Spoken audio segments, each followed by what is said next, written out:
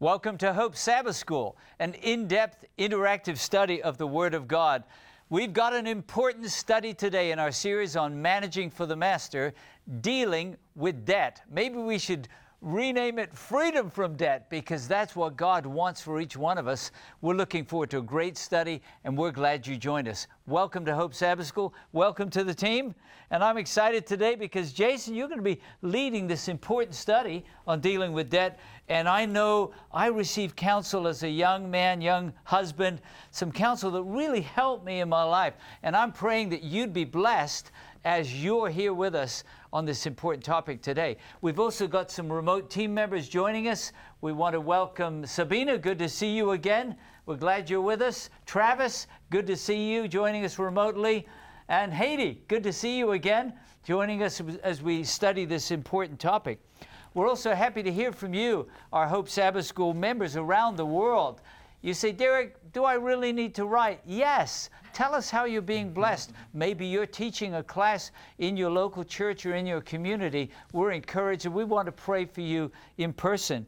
Rose writes to us from Kenya, and she says, praise God and more grace to Hope Sabbath School. And we say, Amen. I've been watching Hope Sabbath School on and off for years, she writes, and I thank God for His mercy on my family.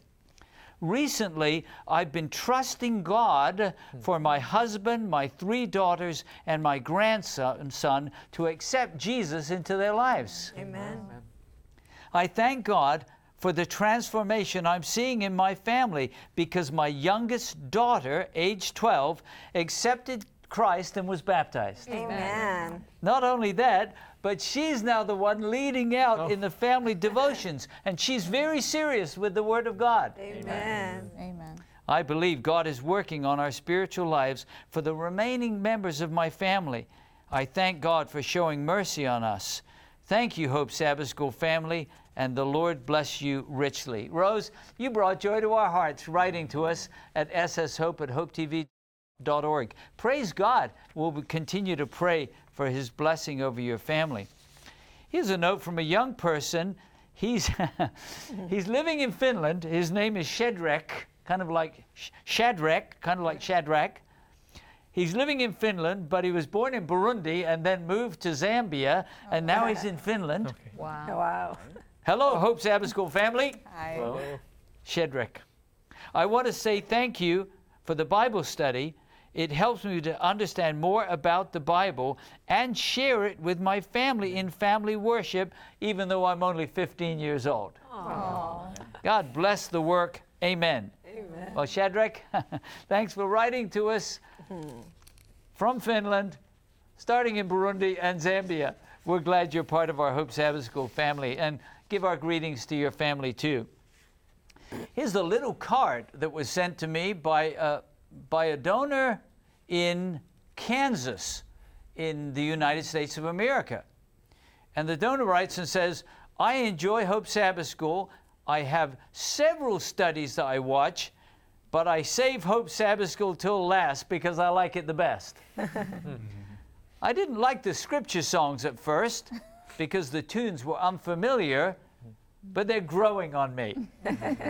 Looking forward to the time when the whole team will be together again. Well, I'm looking forward to the time when we'll all be together in God's kingdom. Amen? Amen. And a gift of $5,000 to bless the ministry of Hope Sabbath Praise School. God. Thank you. You know who you are in Kansas. You're part of a great miracle of God. But thank you to each one. There may be someone who comes with 2 copper coins and says, I want to be part of the ministry. You can go to our website, say, I want to be an impact partner, and see what God will do.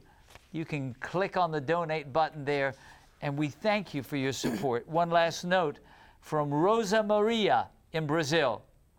And she says, I live in the countryside, and I'm a Seventh-day Adventist Christian and an English teacher in Brazil. I love to listen to Hope Sabbath School to learn more about Jesus and practice my English at the same time. Amen. God bless you all, Rosa Maria. Thanks for writing to us. We're so excited you're not only an English teacher, but you're a witness for Christ right where you are. Amen. Well, we're going to go into an important study, but Jason, I should remind them about that special resource we have.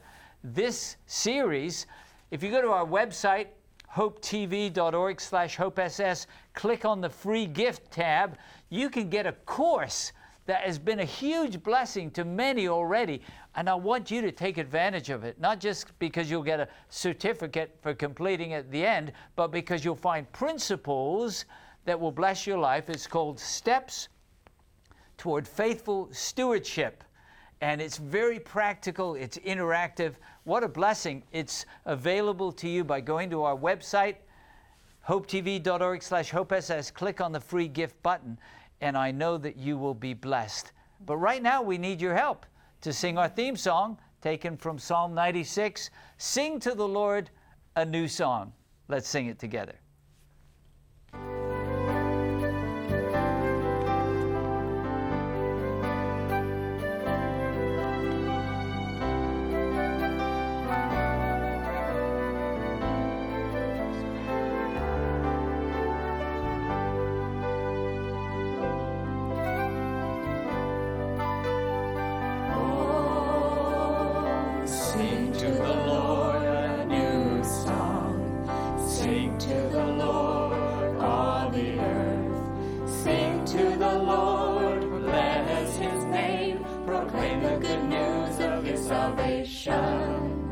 Sing to the Lord a new song. Sing to the Lord, all the earth. Sing to the Lord, bless his name. Proclaim the good news of his salvation from day to day.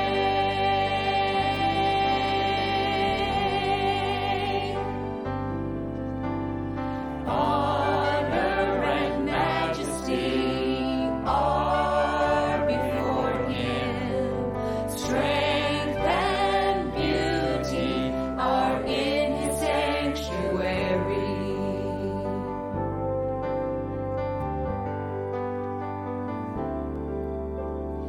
Give to the Lord, O kindreds of peoples. Give to the Lord glory and strength.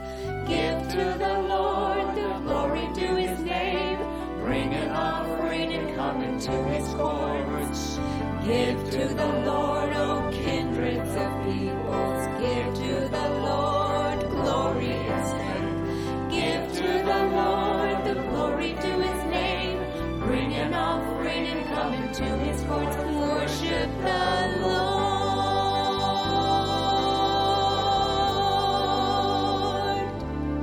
In the beauty of holiness, tremble before him. In the beauty of holiness, tremble all the earth. For he is coming to judge the earth. He shall judge the world with righteousness, and the peoples with his truth.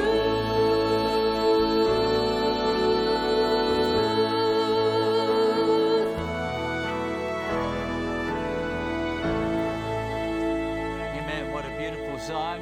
3,000-year-old inspired lyrics. Sing to the Lord a new song. Well, Jason, I'm looking forward to the study, and I know God will bless. Amen. Please bow your heads as I pray. Our dear Heavenly Father, Lord, as we open your word, as we talk about a topic that can be a little complicated, help us to have practical lessons that we can take away that will guide us. Lord, we want your Holy Spirit to guide our hearts and to guide our minds. We pray this in the name of Jesus. Amen. Amen.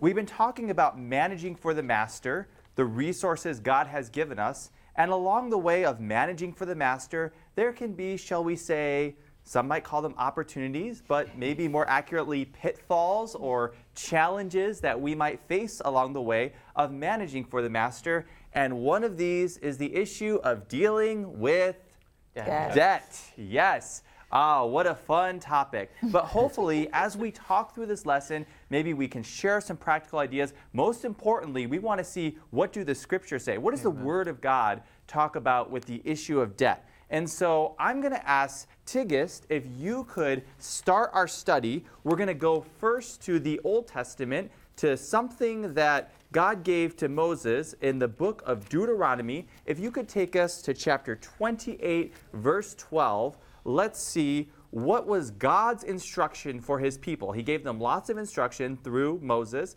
and he does give a specific guidance here when it comes to the issue of debt.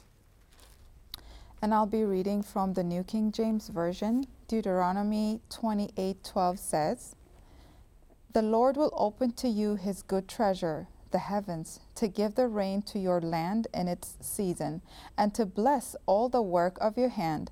You shall lend to many nations, but you shall not borrow." All right, so we have this guidance. Now, this is in the Old Testament. This is given to the children of Israel. So some people could say, oh, well, yes, that's the God of the Old Testament. But you know, the God of the New Testament, he's a little different. We got a little more flexibility in how we can do things. So let's actually see what does the New Testament say about this principle. And I'm going to ask Carlos if you could read for us what the New Testament has to say. This is now the Apostle Paul, and Romans chapter 13, verse 8. Because let's see, is the Bible consistent on this principle that it's telling us? And then we're going to talk about what these principles are that we get here. Okay, I am reading from the New King James Version, and it says, "Owe no one anything except to love one another, for he who loves another has fulfilled the law." All right, so is there consistency here in these principles, Stephanie? Yes. Yes, all right. What do we see here? Pedro, what are the principles that we see in these verses? Well, we see that God is telling us to manage well our funds or goods and not start borrowing from others. Or in other words, try to live with the resources you have. All right, try to live with the resources you have. Yes, Alex. And of course, what it's bringing out is the only depth that we should really have is to love one another and to show that love to other people. Yes, so the only thing we owe other people is love. And there's really only one person, if you think about it, we should be in debt to. And who is that? Right, Lord. That's God. And Deuteronomy at the beginning there actually gave us a little bit of guidance, because who's taking care of us? Gladys, who is taking care of us? God. God sustains us. Everything about us is God sustaining us and giving us a gift every day.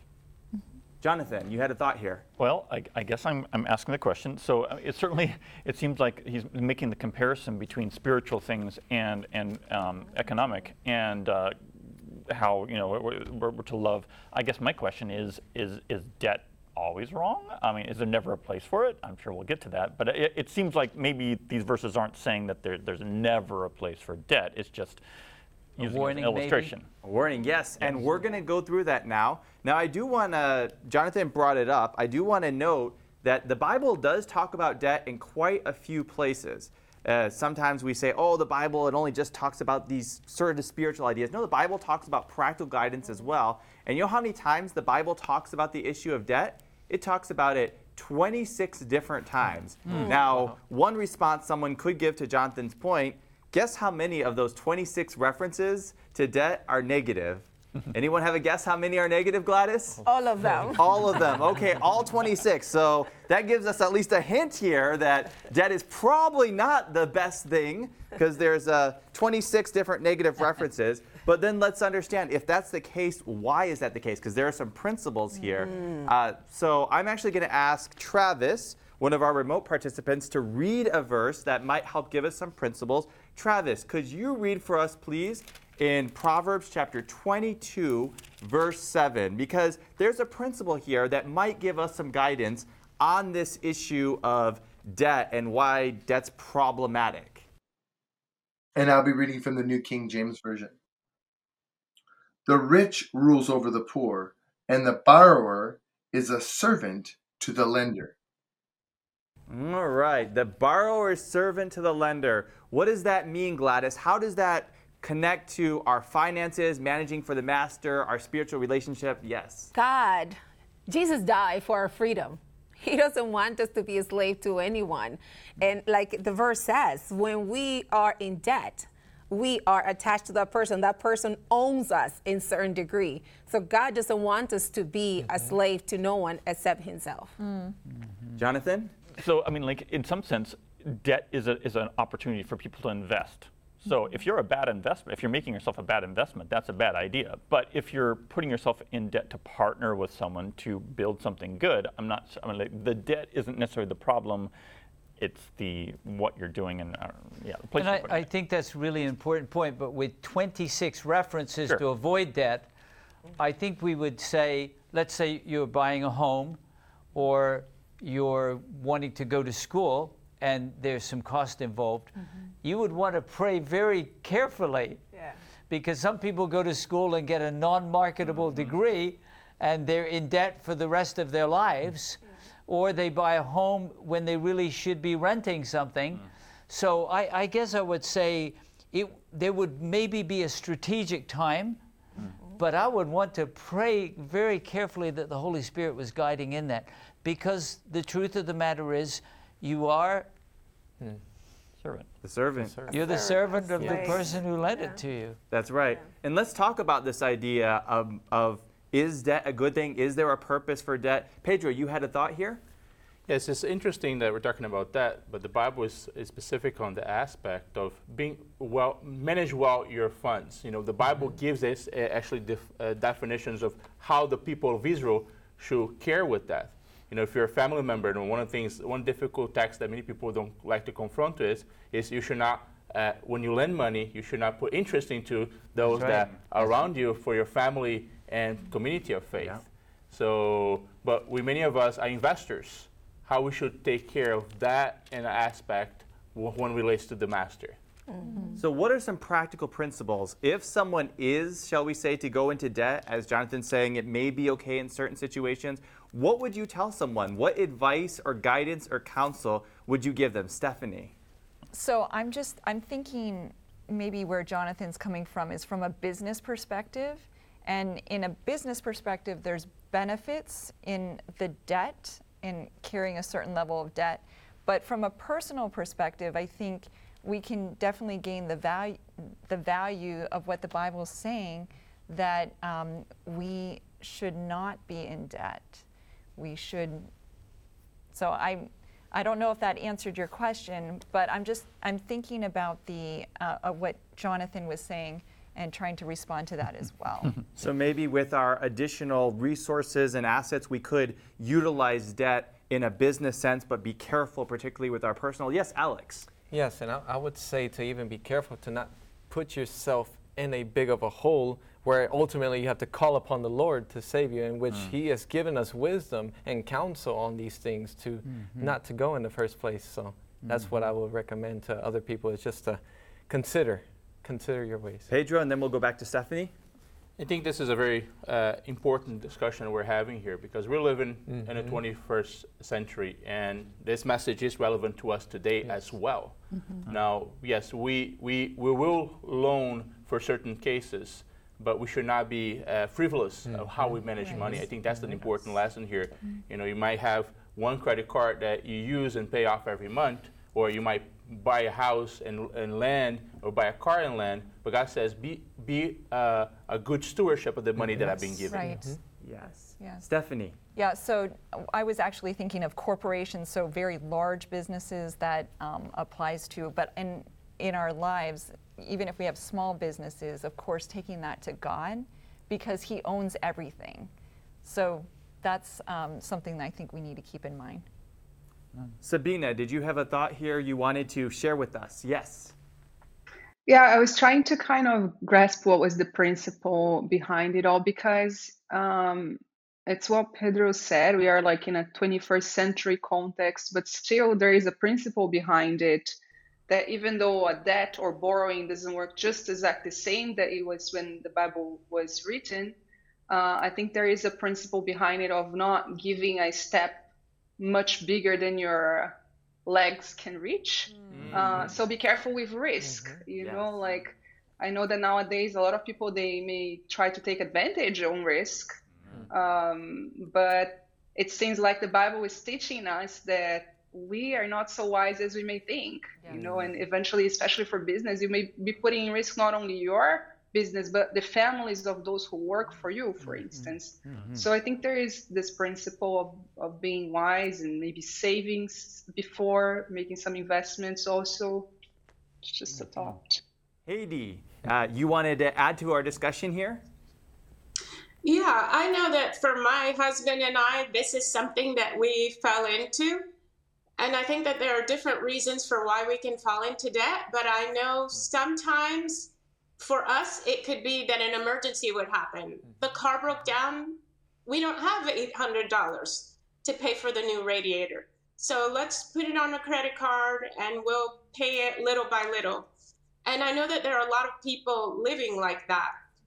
But I think that the real problem there, because we went through that for many years, was failure to plan and failure to save. So I would strongly recommend to people that you I would say way before you're married even, to just start to save for the what ifs of life.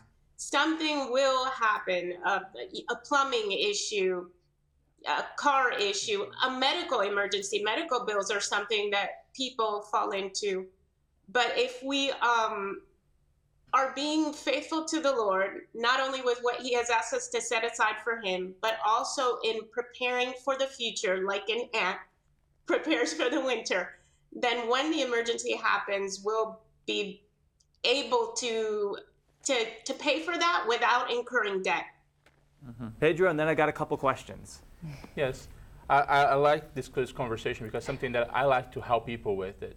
You know, since I was young, I work with in companies. I was an entrepreneur trying to work with companies in financial aspect, and I learned a lot when I was young. And one thing I learned for the two CFO, the financial manager officer, whatever they call it, it was that you want to make sure you have savings before you have investments. All right. So I want to ask you guys, how easy is it to go into debt today? And if so, yeah. All right. We have some laughter. Stephanie. Very easy. Consumer debt, I get credit card offers pre-approved all the time. Very Gladys. easy. I can speak to that because I got offered a credit card even before I had a job when I was in college. So definitely very easy to get into debt. All right. So why are people getting caught up in the debt trap? We know we've talked about these tools like credit cards or tools or problems, but why are people getting caught up? Is it simply just that these items exist? Jonathan? I think what Haiti said was a failure to plan. Just running week, month by month. And I think our whole culture is designed to put us in debt. One time, my wife and I needed to buy a vehicle, and we always pay cash. We never borrow money. And we went, and they wouldn't even tell us what it cost. They just said, it's $400 a month, you know, and they don't tell you it's now 7 years instead of 5 years or whatever. Our whole culture is designed to put people in debt, you know, interest-free for the first 90 days. Then they tell you if you don't pay, it's 24%. So I think we need wisdom, and I would say Christians can be a wonderful example of delayed gratification, that you don't buy things that you don't have money to pay for. And if you're paying cash, you think carefully, do I really need this? Or like Haiti said, should I be setting aside an emergency fund? Or could I wait till later to make this purchase? Tigist. You said what I was going to say about delayed gratification. I come from a country where we buy cash. In Africa, there is no credit card system. And so when I moved here, I was shocked when I was going to pay rent or apply for an apartment. They said, where's your credit card score? I said, I don't want credit card, and intentionally I didn't get it. And so, as you said, the culture sets you up for debt. And so at that point, because I don't want debt, I got the lease, and as Stephanie said, they give you offers, $5,000, $10,000, and I believe if you teach yourself and have that delayed self-gratification, which is, by the way, a character building, you'll be okay. Otherwise, it's very easy. All right. Sabina, and then we got to move on to some counsel from the Word of God. And let's not forget that someone is making profit of the interest.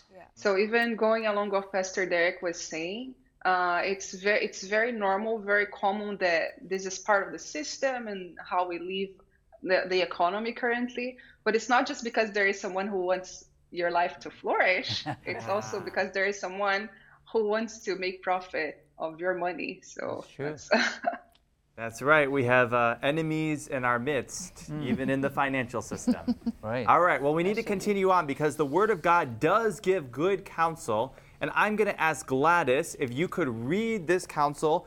The Apostle Paul spoke to the young man Timothy, or wrote a letter to him. And in 1 Timothy chapter 6, verses 6 through 10, there's a particular passage that has some, I say, very good wisdom that we need, especially for what we've talked about our culture today, that might give us some principles about how to deal with the situation of debt, our culture, this whole idea of managing for the master. Okay, I'm reading from 1 Timothy chapter 6, verses 6 through 10 in the New International Version. But godliness with contentment is great gain. For we brought nothing into the world, and we can take nothing out of it. But if we have food and clothing, we will be content with that. Those who want to get rich fall into the temptation and a trap, and into many foolish and harmful desires that plunge people into ruin and destruction. For the love of money is the root of all kinds of evil. Some people, eager for money, have wandered from the faith and pierced themselves with many griefs. All right, and we're going to talk about verse 10 a little later with get-rich-quick schemes, but I want us to think about what are some principles that we see there in these verses that can help us avoid this debt trap. Alex, what do you see there? Yes, and it's the simple fact that everything that we get here, we're not able to take into the next world. So with that in mind, don't get too attached to it, and as well as don't try to get more and more, because ultimately it would not Don't be get there. too attached, Lalika? I like the part where it says contentment. Yeah. Yes. Yes. In this world, not just the society teaches you to be greedy, to desire. True. The commercial is about desiring. You want to eat this, desire things that you don't even need. I have experiences in my past where, yes, the Lord had to put me to sit down and guide me through a verse in Hebrews 13, verse 5. So where it teaches you to be content because He's going to supply for your needs. Amen. Probably. I don't know. Be content. Yes. Carlos. Yes, and it's really, whenever we just want to get what we want, it's really breaking the 10th commandment, we shall not covet. And there's an emptiness inside those people who struggle with that. And the only solution to that is Jesus Christ. Yes. Pedro. One thing that caught my attention here is it's food and clothing. Apparently, that's all we need. Everything else is part of just a desire of our hearts. If we have a place to eat and a place to something to clothe ourselves, look at Jesus. That's what he only needed. He needed food and clothing, and we find him with no house, no shelter, and he set the example. All right. Well, we see there's a mindset that can help us, and Jesus gives some counsel related to this mindset. I'm going to ask Sabina if you could actually read for us this guidance from Jesus. It's found in Matthew chapter 6, verse 24. Jesus is giving this whole Sermon on the Mount message, a lot of practical guidance, and he has this one verse that can give us a little key about the mindset we should have about how to relate to our wealth and resources to maybe help us be careful in dealing with this issue of debt. Okay, I'll be reading from the New King James Version. That's Matthew chapter 6, verse 24, and it says, "No one can serve two masters, for either he will hate the one and love the other, or else he will be loyal to the one and despise the other. You cannot serve God and Mammon." All right. You can't serve God and Mammon. What are these verses saying? What are the principles here that you see here, Gladys? Basically, God is our master. And if he is guiding our lives, then he will give us the wisdom to deal with everything else. But if you have money as your master, then you will be, like Lilika said, greedy and just want to try to get everything. Derek. My Bible in the margin says that mammon is Aramaic and it means riches. Riches, yes. So I either live for God or I live for riches. Yeah. And of course, we know immediately that this is a deception and a snare, because, like Alex said, the riches is not going to save you. Yeah. You're going to die a wealthy, lost person, but you can't serve both. Jonathan. And like the last verse said, like rich people fall into many lusts and what all it said. But I mean, yeah, we can have mammon. Stephanie. Someone or something will have our hearts and our possessions and our whole concept. So if our heart belongs to Jesus and he has all of our affections, that's the only thing that can be there at that time. Amen. So we can manage for the master, or we can manage for ourselves. Yeah. And if we're managing for ourselves, we know what that path is. Yeah. That's really, you're managing for one of two paths. Yes, Pedro. I like to take principles because we're talking about dealing with death. Many Yes. people today are dealing with that. And one important aspect we need to learn from this lesson here today is that we don't have to be attached to things in order to get out of death. Sometimes, well, I need this in order to survive. Do we really need this? And that's a question we have to ask ourselves. We are ourselves hoarders in many factions, and we need to ask ourselves, do we really need this? Can we put this aside for a season as I put myself out of death?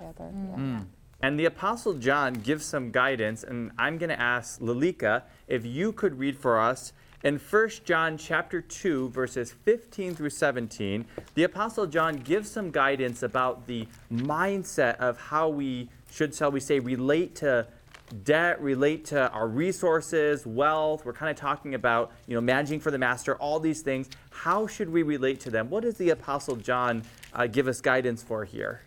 I'll be reading from the New King James Version, 1 John chapter 2, verse 15 to 17. Do not love the world or the things in the world. If anyone loves the world, the love of the Father is not in him. For all that is in the world, the lust of the flesh, the lust of the eyes, and the pride of life is not of the Father, but is of the world. And the world is passing away, and the lust of it. But he who does the will of God abides forever. Amen. All right. So, more practical principles. What do we see? Yes, Jonathan. I mean, just the last part. I'm like, and the world is passing away. How many things do we think we need, think we want that, 5 years from now, are they still going to have half the value that we wanted them to have?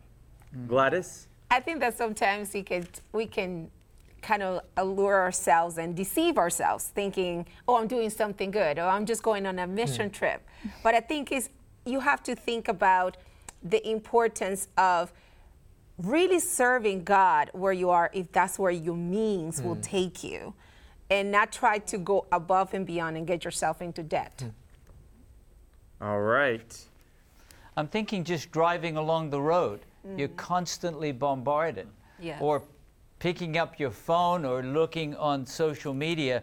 Maybe we need to fast from that too, because we're just constantly bombarded, and the messages are not, you need Jesus. No. Surrender your heart wholly to him. It's totally a self-centered, self-seeking, greedy approach to life. Now, that may not be true in all 200 countries where people are watching Hope Sabbath School, but unfortunately, the greedy countries are exporting that kind of materialistic attitude, and it's affecting a lot of people. Yes, it definitely is. The billboards are not talking about managing for the master. It's very much manage for yourself or manage for us so that we can get your wealth and we can get your resources. Travis, you wanted to add to the conversation here. I was thinking about Jeremiah, where he was talking about the children of Israel, the 10 tribes in Jeremiah 2:13, that they were looking for wells that had no water. And I think that the world is, these signs and everything that we can pursue, worldly lusts, are all wells literally without water. And I can speak from experience. I just remember being a young man, the more I became successful, the more I want. And I bought brand new boats, and I bought brand new trucks, and I bought a lot of brand new things. And the problem with that was I was never content with that. I always wanted the next best thing. And so it was this ball that just kept rolling and rolling, and you never find contentment. And I think if we even go back to the beginning of our study, is God wants us to have freedom from that, where we can actually live a life of peace, joy, and happiness. Because when we live in the world, it will be a ball that won't quit rolling. We will always strive for the next thing, and we will find happiness in none of it. There'll be wells without water. Pedro. Powerful. I want to add to what Travis mentioned here. It's the importance for us to know, are we content with ourselves? Because many times we don't find wholeness in God, and we're trying to find wholeness in other things. And God says in His commandments, you should not have any God before me. And so it's not only in a financial aspect we're looking to, we need to search in our hearts and says, why I have this behavior, or why I'm having some of those problems. Many times it's because of the condition of the world and the pressure of the society, but we have to ask ourselves, am I being part of this problem as well? Alex. Yes, and not only that, but we also have to realize who's behind all these allurements. Who is the one that's just making the world seem so like just something attractive. Yeah. And really, we see that example whenever Jesus himself was tempted by Satan in the wilderness. He said, all this I can give to you if you just serve me. So realizing that, we really need to understand that there are, in fact, we can only serve one master. Wow. There are. And it's scary to think, Alex, but I'm going to ask the question that Pedro just asked.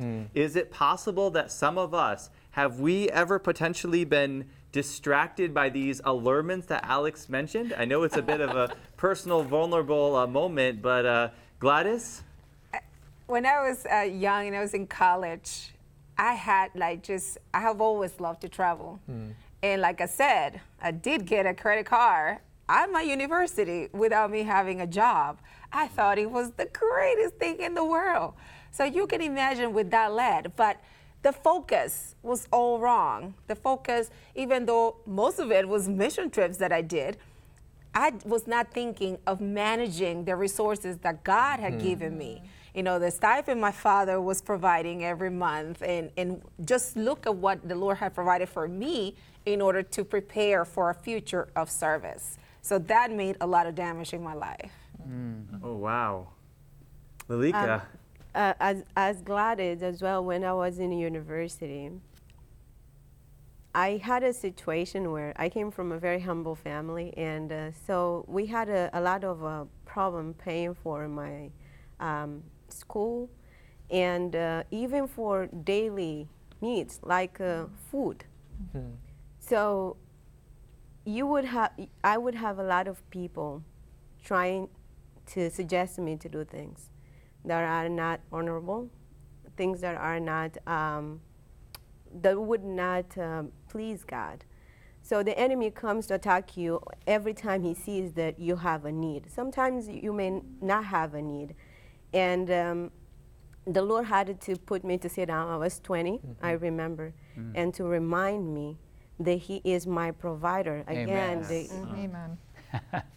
Amen. Sabina, and then we'll need to move on here quickly.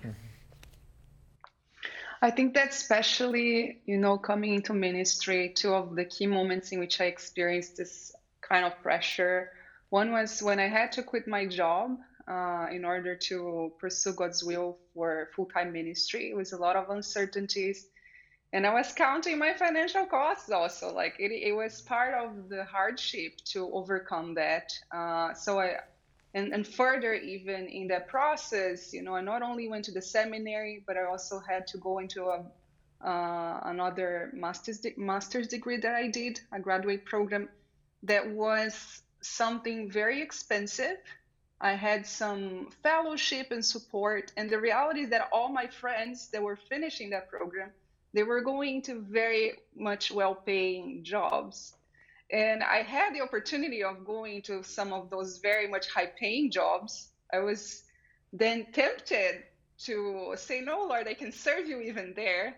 But I had to submit and surrender to God and say, okay, maybe I'm not going to have as many as, the material goods that some of those friends that I have will have, but I'm trusting that you will sustain me in other ways. So it was part of the process of submitting and serving him. So it's still valid up to now. I'm a foreigner in a country, right, that I don't have as many assets as I could have in some other circumstances.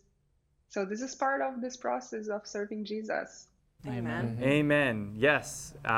As we can hear, this is a very practical issue that a lot of us have dealt with. But let's talk about finding freedom, because a lot of people, even on our team, and a lot of people in the world have been trapped by debt. And so where do you begin? Where do you start? And I'm going to ask Stephanie if you could read some counsel from 1 Peter chapter 5, verse 6 and 7, because someone might be like, I'm so drowning in debt, I don't even know where to begin. How do I even start to find freedom from the debt trap? Well, what's some guidance that we have here? All right, and I'll be reading from the New King James Version. Likewise, you younger people, submit yourselves to your elders. Yes, all of you be submissive to one another, and be clothed with humility. For God resists the proud, but gives grace to the humble. Therefore, humble yourselves under the mighty hand of God, that he may exalt you in due time. And then verse 7? Casting all your care upon him, for he cares for you. All right. So what does that tell us there, Gladys? What should we do? How can we find freedom from the debt trap? We have to submit to God, and like in verse 7 said, you humble, you cast your anxieties on him, because most of the times we get into debt because we're anxious, we want something more. But it says, humble yourself before God and cast all your anxieties on him. I really appreciate, Jason, where you're starting us, because a secular debt counselor would say, start by cutting up all your credit cards, which is actually a good thing to do, and you'll talk about that. Yep. But as a Christian, the first step is to call out to God. Yes. And to cast my cares, which, like Pedro said, may have been driving me to self-medicate, buying things that I can't afford, casting all of those things upon him. And it's certainly James 1:5 asks for wisdom. That is the place that the Christian starts, and then you get the practical steps that follow that. And there's a second step also as a Christian. The first step is call out to God, but there's a second step, and this one may seem pretty counterintuitive, but I'm going to ask Haiti if you could actually read about this for us in the book of Malachi. Malachi chapter 3, verses 8 through 10. There's a counterintuitive step that God asks us to do, and let's read what this is and maybe talk a little bit about it. All right, I'll be reading from the New King James Version. It says, will a man rob God? Yet you have robbed me. But you say, in what way have we robbed you? In tithes and offerings. You are cursed with a curse, for you have robbed me, even this whole nation. Bring all the tithes into the storehouse, that there may be food in my house. And try me now in this, says the Lord of hosts, if I will not open for you the windows of heaven and pour out for you such blessing that there will not be room enough to receive it. Amen. Amen. Amen. Tithe, giving 10%, I'm already in debt. I can barely afford to pay. Why should I give tithe, Gladys? How is that going to really help me? That sounds counterintuitive to any practical guidance. Those secular debt counters are not going to say tithe. Tithe is your trust. You're putting your trust in God. We just talked about releasing your anxieties to God and humbling yourself before God. So when you give your tithe, you're telling God, I trust you. You do what you want with the 90 that I have left. You're going to bless it. So I'm going to trust you with just returning what you have given me. Even if that 90 is currently secularly supposed to be in debt to a government or a bank or one of these rich persons. Yes, Pedro. I remember when I was first arrived in the United States, I was doing a job that was on a job basis. I would go get the work done. And during that time, I was, I was inside the church, but I was not returning my tithes to God. And I realized that, things were getting a little difficult. I would say that was related too, but I was not probably managing myself at that point. I have just recently left the house of my parents, and as soon as I got married with my wife, I realized that's something that God put in my heart to start doing it. And at that point, I was having little to no work for a few weeks. And God put in my heart, trust me. Amen. And I was asking him, Lord, give me more job, give me more work, give me more work. And I took a step, and my step may be different than other people. I didn't decide to be overwhelmed of all the things that I have unpaid God, or I have unreturned to him, a better word. But I said, while I have, I'm gonna give back to what God to God who belongs to him. And by doing so, I felt relief. And in a few weeks, I was able not get more job, but I would get a better job, more stable job that gave me a stability to continue to grow and be a blessing to others. Amen. You put yourself in the hands of God, and God took care of you. Travis, you want to share with us here? Well, I think sometimes we miss this, miss the beauty of tithe. And what I mean by that, God gives us things. He gives us the rainbow in the sky as a promise he wouldn't destroy the world with a flood. And he gives us the Sabbath as a reminder that we're saved by grace alone, through faith alone, this constant reminder that our salvation is in Jesus. But then he gives us tithe. So weekly, when we set this money aside for him, we're reminded that he's taking care of us, monetarily, physically. God is taking care of us. Without the tithing system, we could very easily forget who it is that sustains us and takes us through daily, hourly, weekly in our life. So I just like the tithing system just for the fact that it reminds me God has got me, God sustains me, God is feeding me, taking care of me. Amen. And that's what it's really about. When managing for the master, it's not our resources, it's God's, and we're just managing them for his purposes. And tithe reminds us of that point. Yes, Pedro. And it's important as well to remind ourselves, God, we're returning back to God 10% of everything that belongs to him. And when it comes to dealing with that, we need to understand that the 90% that stay with us, we need to be good stewards. Right. And we need to manage that well, because we recognize that whole amount is God's. Now, very quickly, are there any other practical steps? We said that the Secular Debt Counselors has all these practical steps. Well, as Christians, we believe in having practical steps as well. So are there any quick practical steps that you might give someone, yes, Stephanie, that is struggling to break free of debt? Make a shopping list and stick to it. And turn off your TV for the advertisements. All right. Turn off. Yes, Derek. When I first came to America, my British accent will come back when I'm talking about it. But I was also offered a credit card. And I thought, well, I will only take this card because I didn't want to carry a lot of cash. If every month, like you said, I pay off what needs to be paid. And if that would ever not happen, cut it up.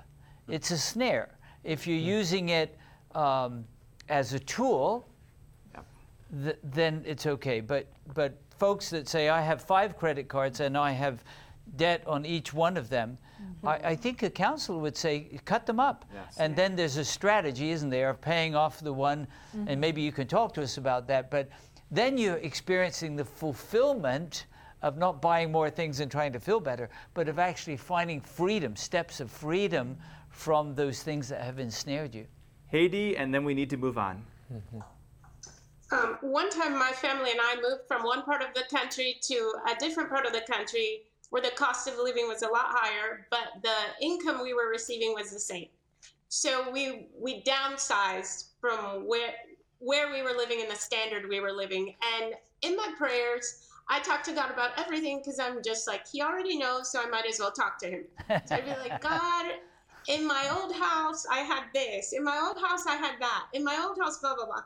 And I developed a really complaintsome spirit. And one day when I was praying, I heard God tell me, enough. Stop.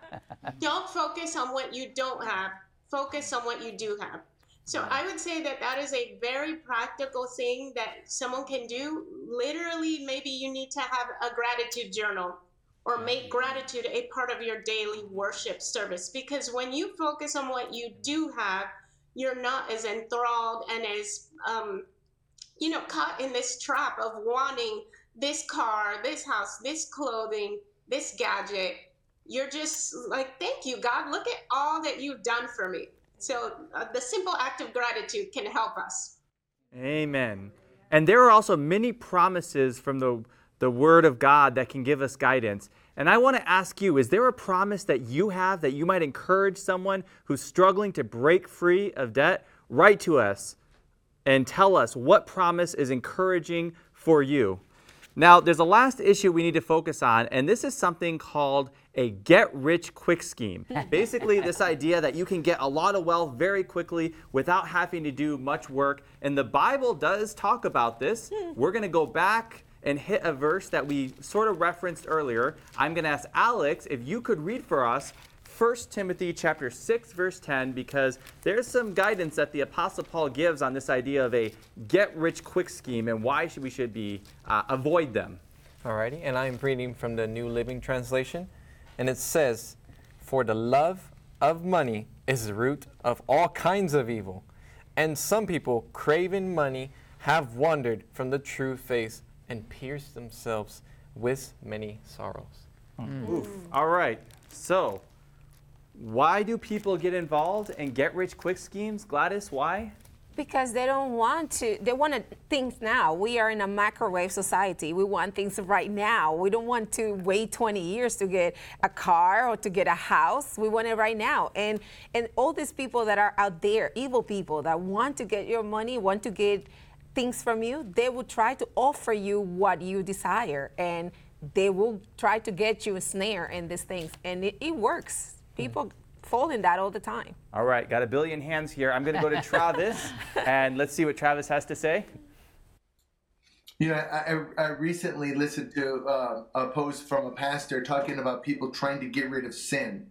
And he said, we try and we stumble, we try and we stumble. And then he counseled, he said, fill your time with something good. Fill your time with something godly in the time that you would be doing those sinful things, and you will see these things fall off. And these get-rich schemes, I think, are just they're definitely set up by Satan, because the one thing he wants to make sure that you have is idle time. So when we get rich and we get lazy, we start having this idle time. And when we have idle time, we get ourselves into trouble. I mean, this happens all the time. God gave us work so that it would be a physical help to us. It would be a mental help to us. It would keep our minds occupied. And so it just seems like, not just in America, but around the world, that these get-rich schemes are a way to try to get us away from physically working and being involved and keeping our mind focused on things we should. Sabina.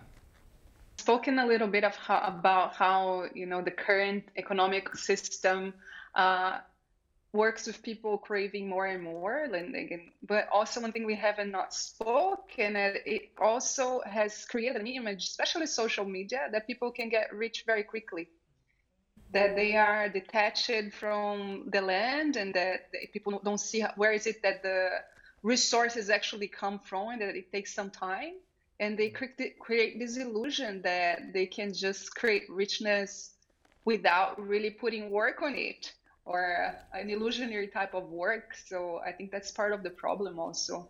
Now, we've talked about this idea of work, but the scriptures also give some idea about there's a problem with too much work. Jonathan, could you take us to some guidance from the wisest man who ever lived, to Proverbs chapter 23, verses 4 and 5? Because some people might say, okay, well, I'll just work a lot of jobs, 2 jobs, 3 jobs, 4 jobs, and that way I can get wealthy. And hey, I'm working hard, I'm doing, you know, as Travis said, so that should be enough, right? You know, I work hard, and then, you know, that means that I can have fun. My wealth is worth it. But the wisest man who ever lived, who also did quite a bit of work, and he also was one of the wealthiest, what does he give some counsel here from the Word? All right, I'm reading from the English Standard Version, and it says, "Do not toil to acquire wealth. Be discerning enough to desist. When your eyes light on it, it is gone. For suddenly it sprouts wings, like flying like an eagle toward heaven." Oh, wow. So suddenly it sprouts wings and flies away like an eagle. Yes, Pedro, what are your thoughts about this? Well, the first thing I see in my mind is we work to get things. and that's where we see disappearing. It says, where did the things went? And it went to experiences that are not heaven worth. And I think that's what the wise man on earth has mentioned here is vanity, vanity, vanity. And in Ecclesiastes, we're trying to get experience on this world that will not get us to heaven. And God says, focus on getting riches from the kingdom of God. Amen. Carlos? Absolutely. And I know certain individuals who have overworked themselves, all in the name of family, but also to increase their wealth. And because of that, they actually end up falling into sins. And in the name of, it could be a cover-up sometimes with our, pure motives. But it says that do not overwork to be rich. And so it really just, we have to be careful whenever we just overwork ourselves. Yeah. Derek? So I know we're just out of time here, but listen to counsel, receive instruction, that you may be wise. Proverbs 19, verse 20. If you think you have a get-rich-quick scheme, talk to a godly counselor, and they will tell you that it's foolishness. If you want to get out of debt, talk to a godly counselor, and they will give you wise counsel. But find someone who values the kingdom of God. Amen. Amen. And I want to challenge you. Maybe you've struggled with debt. Maybe you're even in debt right now. Ask the Holy Spirit to give you guidance. Cast your cares, cast your anxieties, your burdens, cast your debt at the feet of Jesus, and He can give you true freedom. I just want to remind you today that there are people that God can bring to you, godly people, who can give you wise counsel. And just pray. Holy Spirit, you promised that you will lead me into truth. This is an area where I need guidance. And trust Him that He will provide counselors who love Him and care about you to direct your path. Amen. Let's pray together. Our Father in heaven, we recognize that many of us are distracted by the things of this world. And I pray that you would focus our attention back. Help us when we feel so distracted to fix our eyes on you and your will for our lives. And thank you that you will provide godly counselors who can direct us in a way that will bring us not only financial freedom, but freedom in every aspect of our lives. We thank you in the name of Jesus. Amen. Well, thanks for joining us for Hope Sabbath School today. You know the Bible says if Jesus sets you free, you will be free indeed. And that's not just for eternity, but that's every aspect of our lives today. So seek His guidance, follow His leading, and experience the freedom that He desires for you. And then go out in the name of Jesus and be a blessing to those around you.